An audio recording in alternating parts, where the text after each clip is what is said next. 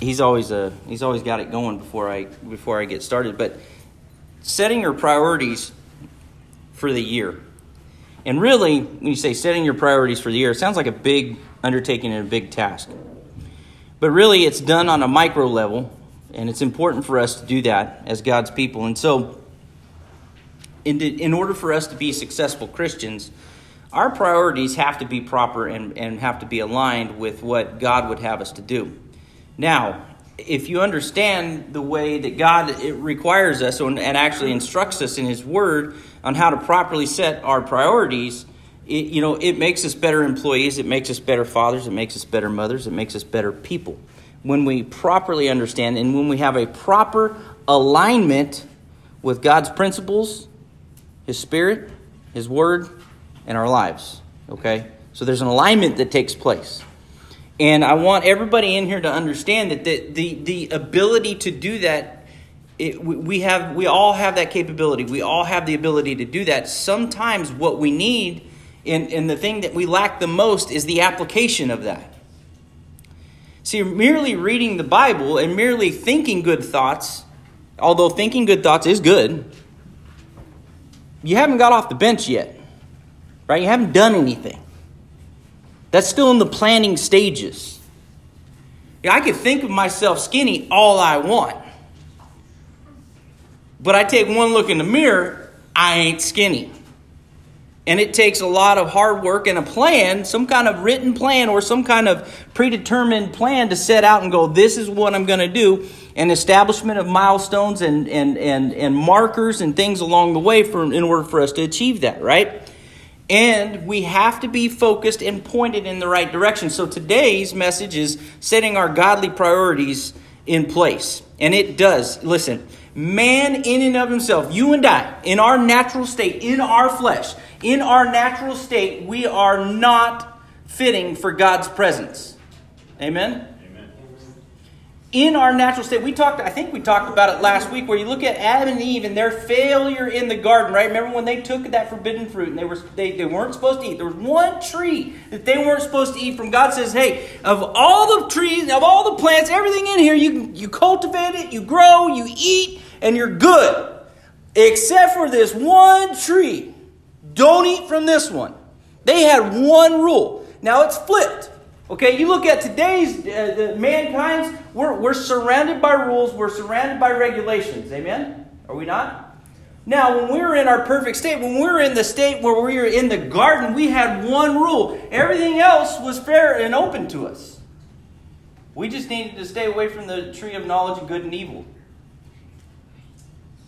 Well, that flipped. And from that point on, it put inside of every man and every woman, I use that term mankind, it put inside of all of us a nature that was indicative of Adam, our Adam nature, right? Where, guess what? We like to sin. We introduced sin, we willfully welcomed it in, mankind did, and we've been struggling with it ever since. So it doesn't matter how long we serve God. We could be, fresh into this, 3 months into it, 2 months into it, a month into it, or 75 years into it. Priorities need to be established in our life. We all have to understand that, look, even if you're a student, if you want to end up at a 4-year school, well, look, I learned a harsh reality. I had a guidance counselor in high school. I remember, at one point through junior high, I was a pretty good student. I was a really good student, actually. Almost 4.0 all the way through junior high. And actually even into my freshman year. Then I realized I had a lot of work. And I liked having fun better. But so I paid for it, right? So, I went to my high school guidance counselor. I think it was my end of my junior year, or it might have been my senior year.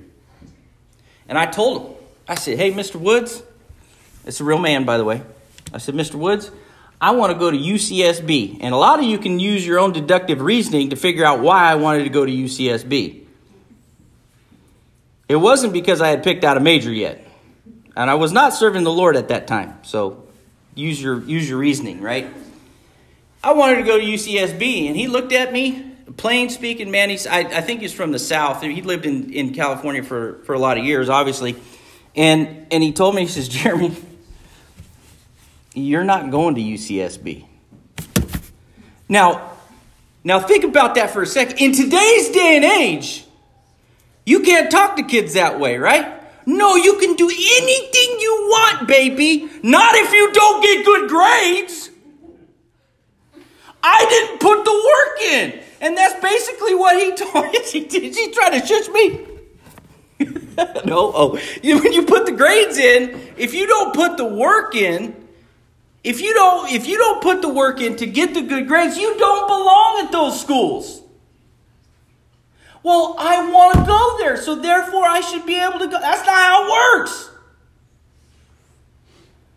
He said, Jeremy, it's not going to happen. He said, you need to get real comfortable with Bakersfield College. And I said, really? And I was stunned. I was shocked because he would speak so plainly to me. Of course, if any of you know my dad, you realize the shock wore off pretty quick. And, he said it much more eloquently than my father would. And he was right. I had a 2.9. What is that? Average, right? Maybe a little bit above average, right? It's right there, 2.9. I ended up with like a 2.99. And so he's like, hey, sorry, Jeremy, you're not going to go to college. See, my priorities were not aligned. Not that you're not going to go to college. You're not going to go to a four-year university. You're not going to go away. There were some other factors that went along with that. One, we were middle class and white. You don't get any help. There's no help in there. So, it's just the way it works. In Matthew chapter 6, at the end of the chapter there,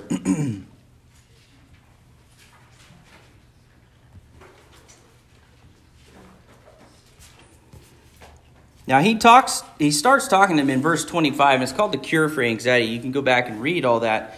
And he basically says, look, I'm going to feed you and I'm going to take care of you. The Lord's already promised and guaranteed for those that put their faith in Jesus Christ, I'm going to take care of you, right?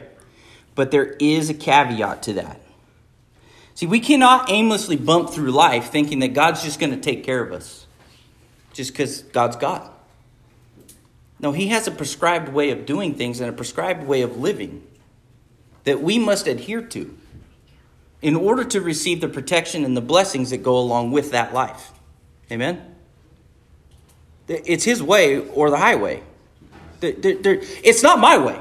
I didn't pick it up. I didn't design it. Matter of fact, we're going to read it. This was written over 2,000 years ago. This isn't anything new, except for it's new to the people that don't read it. And so for those that maybe you haven't been exposed to it, or maybe you haven't had anybody sit down and explain it to you, but you got to realize that there's a godly way of getting through life. And he tells them, look, I'm going to give you all those things, the food, clothes. I clothed the lilies. I fed him. He fed Israel in the wilderness. He said, I will take care of you guys. He tells them, verse 33, but seek first his kingdom and his righteousness, and all these things will be added to you. Oh, what happens to us in our lives? This is priority number one. Seeking first his kingdom and his righteousness, and all those things will be added to you. We have to fixate and appoint our minds and our hearts and our hope upon the kingdom and his righteousness. Why? Because we already covered the basic fact that mankind, in and of ourselves, we're not enough. We need God. So you got to go to his word and as it says here, his kingdom and his righteousness. See, yours and my righteousness, it might work good for a little while, but eventually it's going to falter, isn't it? If we rest solely on our own righteousness. Why? Because we're flesh. But his righteousness never fails. His kingdom never fails. It's steadfast. It's forever.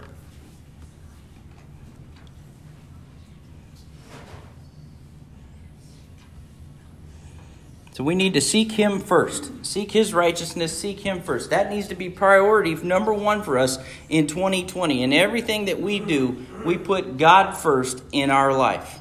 So, well, that doesn't sound like any fun. Well, then you probably don't understand what it means to put God first. It's not as labor intensive, although it's not easy. It's not as labor intensive as one might think, right? It's like getting your finances in order. Sounds like sometimes when you don't run on a budget, you start talking about budgets and getting your finances in order. That sounds like it sounds challenging, doesn't it? You're like, I don't know if I want to do that. Well, you get it up, you do all the work on the front end, and then guess what? On the back end, it's a whole lot easier, isn't it? Because you set it up that way. And then you just execute your plan accordingly. And then it becomes a maintenance thing. The fourth proverb.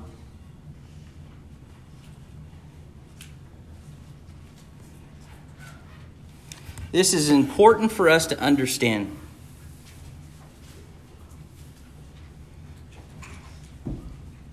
We need to have, and I know you all have heard me say this before, is we need to have a laser-like focus on God and his eternal purpose for our lives. Okay?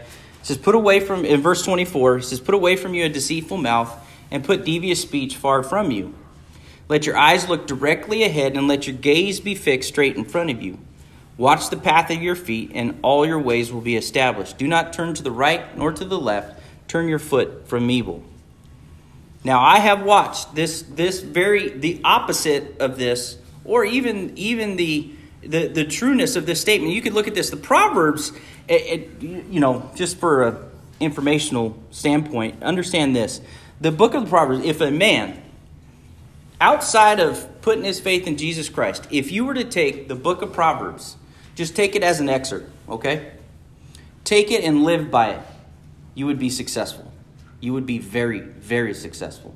Even if you took the title away from it as Proverbs, there are more one-line lessons in the book of Proverbs. There are more things provided to you, more knowledge and more wisdom provided to you in the book of Proverbs. The concentration level of it is through the roof. You could take those things, and I always say this, if I were stranded on a desert island, I'd have a barbell and the book of Proverbs. That's what I would take. And the barbell I borrowed from my friend Tom. And it'll give you something to do at least, right? He says there, let your eyes look directly ahead and let your gaze be fixed in front of you. Watch the path of your feet, and all your ways will be established. Do not turn to the right nor to the left, and turn your foot from evil. What's the significance of being focused? It's basically what it's talking about. It says, let your eyes look directly ahead of you. Be focused on your goal. Be driven on the goal of Jesus Christ. Be driven on your goal of serving him. Why? Because shiny things get presented to you throughout your life. Now, we like to say, well, men have a tendency to get distracted. Women get distracted just as easy as men. Just the distractions are different. Women are not enticed by big TVs. Matter of fact, they're generally speaking repulsed by them. At least that's been my observation. Right? Now you take a man, and on the other hand, man, the bigger the TV, the better. 82, 85, right on, let's bring it. You know what I mean? Sounds like a great idea. Those are the kind of shiny things. I just use those as easy examples for all of us to grab. There's nothing wrong with having a big TV, by the way. There's nothing wrong with having a nice car or nothing, all those other kind of things. And you think about all these things, we have to remember to not get fixated on the shiny things and the things that detract us and derail us. There are some universal observations that I've come to realize over the years. If you're driving, and this is from a supervisor's perspective, right? So if you're driving out in the field and you got, say you got 5 or 6 employees, and they're all standing around looking at something. They're all fixated on something on the ground. You know what that is? Huh? No, that's if they're leaning against a shovel. There's a problem. something's wrong, right? That's generally speaking, you could say, oh man, something's not right. And even though you'll pull up, and the standard answer generally from the next level supervisor is, no, nothing's wrong at all. No, we're good. We got it under control. Then why are there 6 of you standing around looking at one thing? Because that's about $100,000 sitting there, you know what I mean, sitting around looking at one thing. The reality of it is something's wrong. Well, they got fixated on something. Now, that's not what I would call a boondoggle or something like that, but it is something that you're like, okay, something's wrong. If you're not moving and you're not making progress and you're not fixated on the goal that's in front of you,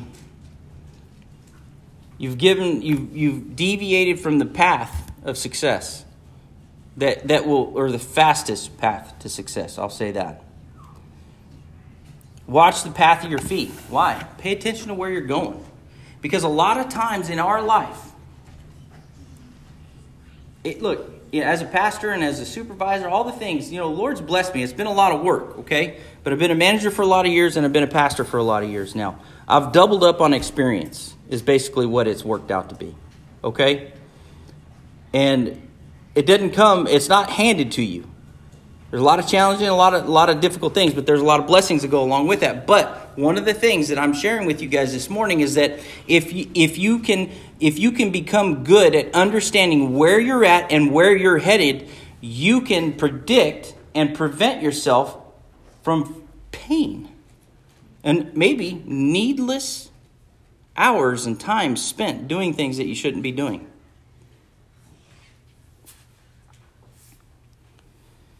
It says, do not turn to the right or the left. Stay focused on the job task. So we need to stay focused on our commitment to God. Seek first his kingdom. 2 Corinthians chapter 5.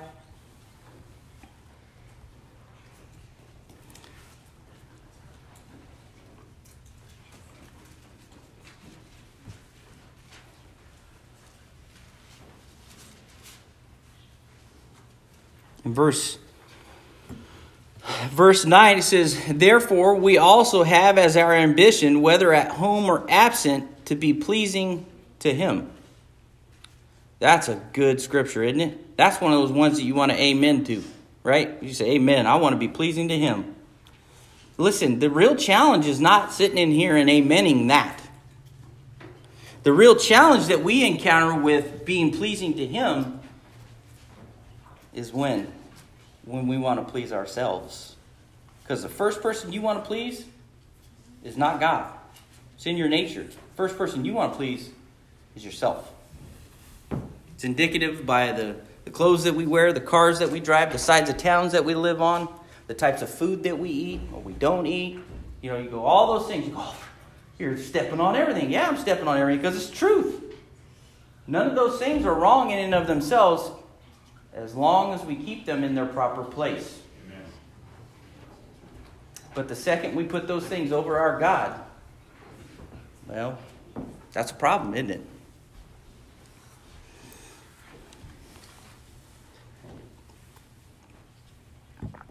We have as our ambition, whether at home or absent, to be pleasing to him. Something that I would like all of you, and I don't know if you guys do this, but when you buy a car or when you buy a home, one of the things that I've always, and I haven't always been the best at it, but one of the things that I've always tried to use as a consideration, even before I was a pastor, was that when I bought a home or I bought a car or I bought something that I put God in mind. That how I can use this to help my brethren and how I could use this in the furtherance of your gospel and your kingdom. And so all the things that you do, and you say, well, I'm not talking about your food and all those other kind of things, but there's a lot of wants and there's a lot of things out there that we go out and get, right? And so consideration and the understanding that we want to be pleasing, it should be our ambition to be pleasing to him. See, God gave you the house and God's given you the car, but he's not just giving it to you just to give it to you. He's given it to you so you could show to him that you're a good steward. Because all those good gifts come from him, don't they? There's a scripture that talks about that in the book of James. He gives us those things so that we could show to him how we could properly use it. Same as it is with our kids and our spouses and our homes and everything that we do. God gives it to us so that we can be good stewards of his will. In Colossians chapter 1,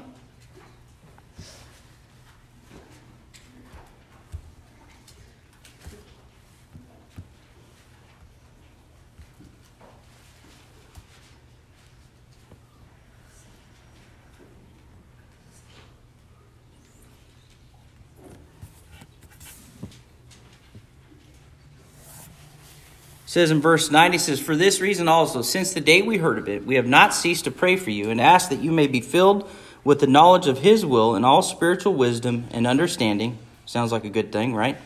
"So that you will walk in a manner worthy of the Lord, to please him in all respects, bearing fruit in every good work and increasing in the knowledge of God."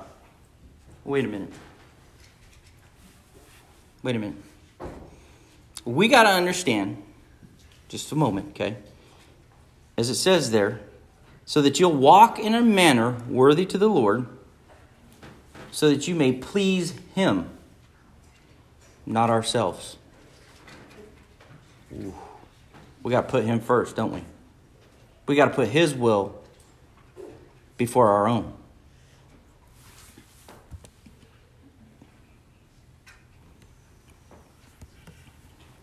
In Exodus chapter 20, should be familiar scripture to all of us, the 10 Commandments. Verse 1, he says, "Then God spoke all these words, saying, I am the Lord your God, who brought you out of the land of Egypt, out of the house of slavery. You shall have no other gods before me." What? "You shall not make for yourself an idol or any likeness in heaven or above or on earth, beneath or water and underneath." Now, you say, wow, now that's a good thing, right? That we shall have no other gods before him. But how many times do Christians blow their own feet off? Because their God becomes their job, it becomes the money, becomes cars, becomes possessions, becomes all those different things. Now, it doesn't mean that God won't give you all those things. God, matter of fact, it's quite the opposite. When you put him first, he'll give you all those things and then an abundance of it. But when you hold on to those things with a tightly clenched fist and you put those things before God, you will always be in want. Always. Forever you'll be in want because that's the way he designed it. If you give him everything, if you put him as your priority, he blesses you. But he blesses you in ways and according to his plan and his purpose. You say, well, we'll have no other gods before him. Now, when you read that in Exodus chapter 20, it's in the Old Testament. It doesn't take a biblical scholar to go, hey, Israel had problems with idols, didn't they? Throughout the entire Old Testament. They would take the gods of the peoples around them. They would take the gods. They'd have household idols. They'd have all these different things. You say, well, what's the translation? What's the parallel for us today? It's the same for us today. Look, it would be naive for us to say, that dadgum Israel, man, they never got it figured out. They were just always dealing with idols. They never got it figured out. You have done zero internalization of that towards yourself. The real question is, what idols do you have?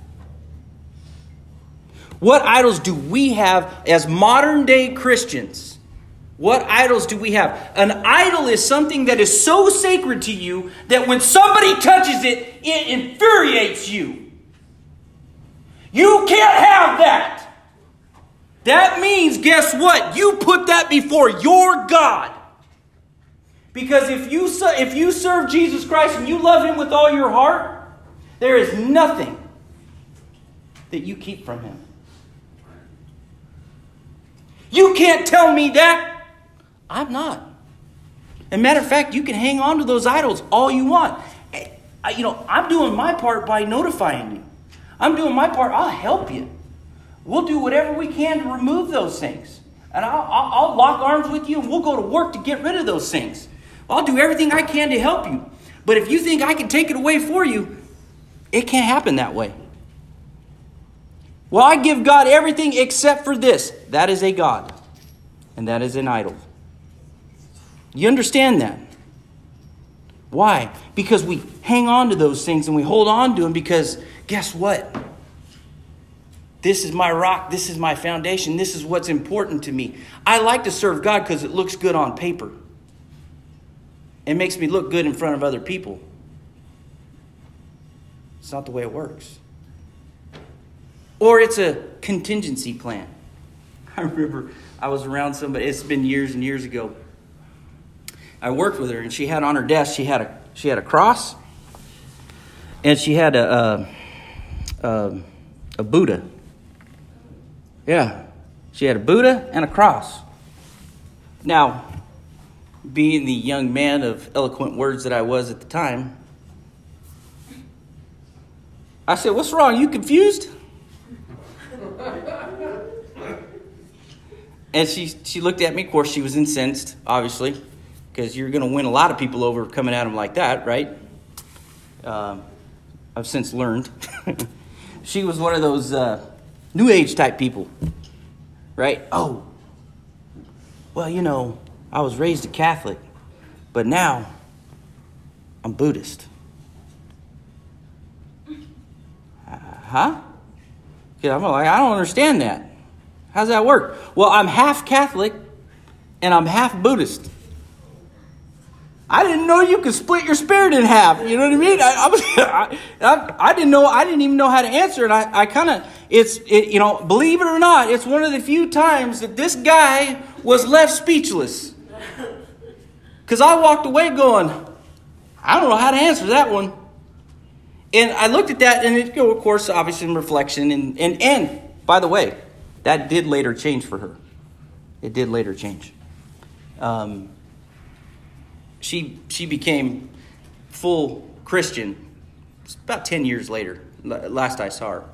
And so it was really kind of an interesting kind of transition that she underwent. That's another subject for another day. But it was one of those things I looked at it and I thought, man, she was confused. And it was displayed on her own desk.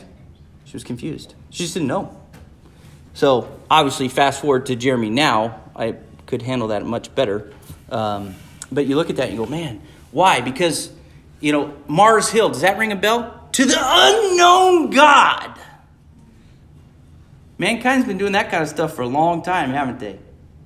I believe in Jesus. I believe in the sun God. I believe in all these different gods. And Buddhist, yeah, throw him in there too because he's a good guy. Gandhi, he's all right. I like Gandhi. Throw him in there. All that means is there's no path. There's no direction. You see? There's no path. There's no direction because if you're divided amongst those different gods and those kind of things, now those are extremes.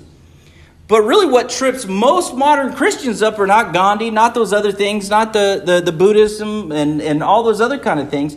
It's the spoils of life and the enticement of nice things, especially if you're an American and you live in this country.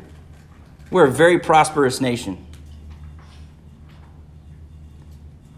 It's the quest for those items become the things that trip us up. They're also the things that detract us from the basic principles that are provided to us in the Word of God.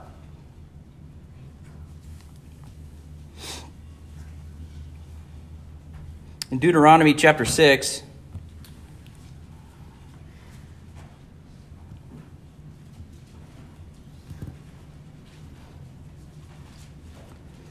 in verse 5, he says, "You shall love the Lord your God with all your heart, with all your soul, and with all your might. These words which I'm commanding you today shall be on your heart. You shall teach them diligently to your sons, and you shall talk of them when you sit in your house, and when you walk by the way, and when you lie down, and when you rise up. You shall bind them as a sign on your hand, and they shall be as frontals on your forehead. You shall write them on the doorposts of your house and on your gates.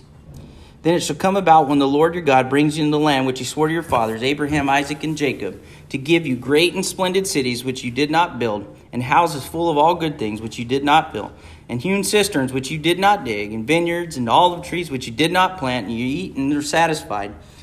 Then watch yourself." Wait, what? Why is he telling them to watch themselves? Remember that nature we talked about inside of all of us, the human nature that's inside of all of us?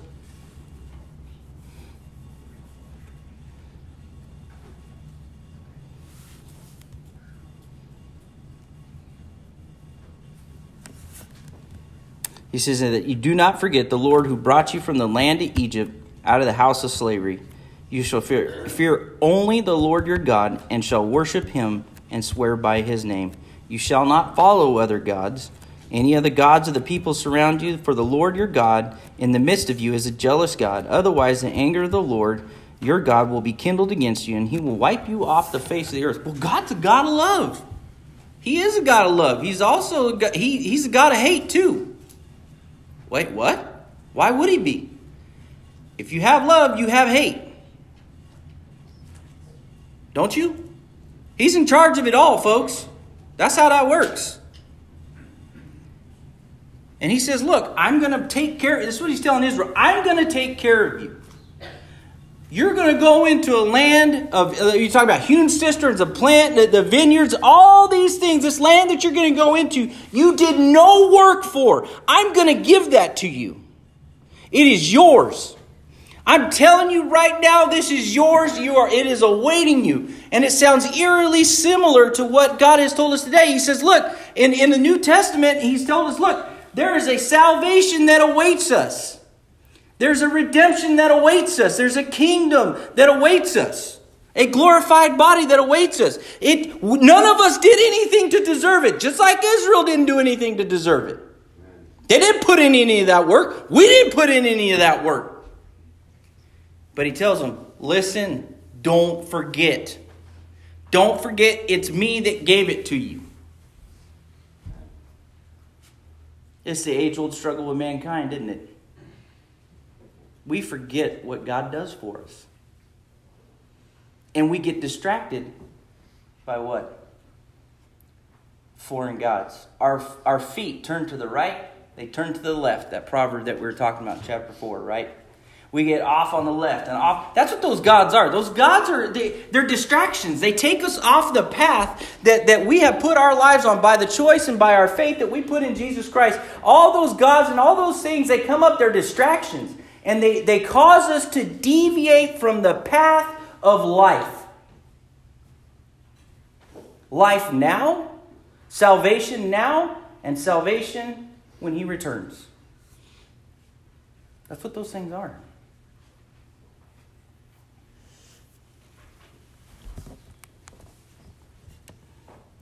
I like to share this story.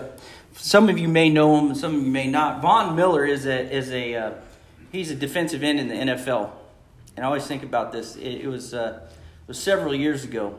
He's going to end up in the Hall of Fame, which hurts me because he's a Denver Bronco. But anyways, he's one of the best in the game. Has been for the last 10 years. And I thought about this. It was really kind of interesting. They were in the Super Bowl, and he got sick a couple days before the Super Bowl, right? And man, I'm telling you right now, if Von Miller gets sick and you're going into the Super Bowl, for those who don't know, Super Bowl is the biggest game of the year for the NFL, right? If your star defensive end or end linebacker gets hurt, you got a problem. You got to worry. Now you have a vulnerability in your defense that other team that you're playing against will exploit, for sure. You go, man, what happened? Well, he was in his press conference, and he ended up getting better before the game. And he said, well, you can't put regular fuel in a jet or a Ferrari. It's basically he ate garbage food is what he did. He ate normal everyday food. You go, well, that shouldn't be that big a deal. Do you guys understand that these are these athletes are at the peak of their performance? They have dietitians and they have people that tell them when to eat and how to eat and what to eat. Eating nachos and all those other kind of garbage things anything processed that we eat, they don't eat that kind of stuff. And you go, what happened? Well, he got off on the path and thought he could have something that was nice, and it derailed him for a moment. They don't eat that kind of stuff. And it was really kind of an interesting thought. It was literally, he got sick for a couple days because he ate regular food, what we would call regular food. It's kind of an interesting thing. It took him off his path, didn't it? He went and looked at something, tried it. Ooh, man. And it almost cost him being able to play in the game. Something as simple as that? That's the way I look at it. It's the way I understand the Scripture to teach.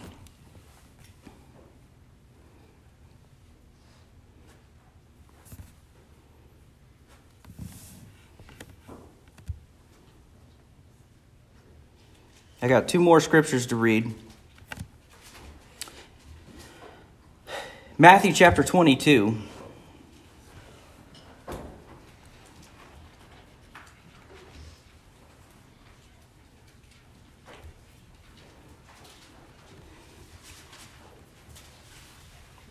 Verse 35. It says, one of them, a lawyer, asked him a question, testing him. Teacher, which is the great commandment in the law? And he said to him, you shall love the Lord your God with all your heart and with all your soul and with all your mind. This is the great and foremost commandment. The second is like it. You shall love your neighbor as yourself. On these two commandments depend the whole law and prophets. That is a summary of what I would call a summary of the old law and a condensed version for the New Testament for us, for the new covenant. Love the Lord your God with all your heart, with all your soul, and with all your mind. It's important. It's important for all of us. It's important for mankind. It's important for Christians. It's important for people that put their faith and their belief in Him.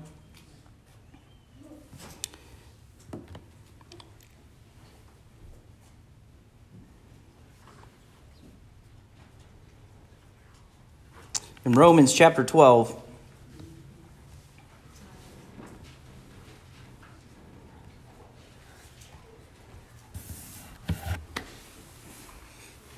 in verse 1, it says, therefore I urge you, brethren, by the mercies of God, to present your bodies a living and holy sacrifice, acceptable to God, which is your spiritual service of worship. Okay. And do not be conformed to this world, but be transformed by the renewing of your mind, so that you may prove what the will of God is, that which is good, acceptable, and perfect. We must be transformed in this life.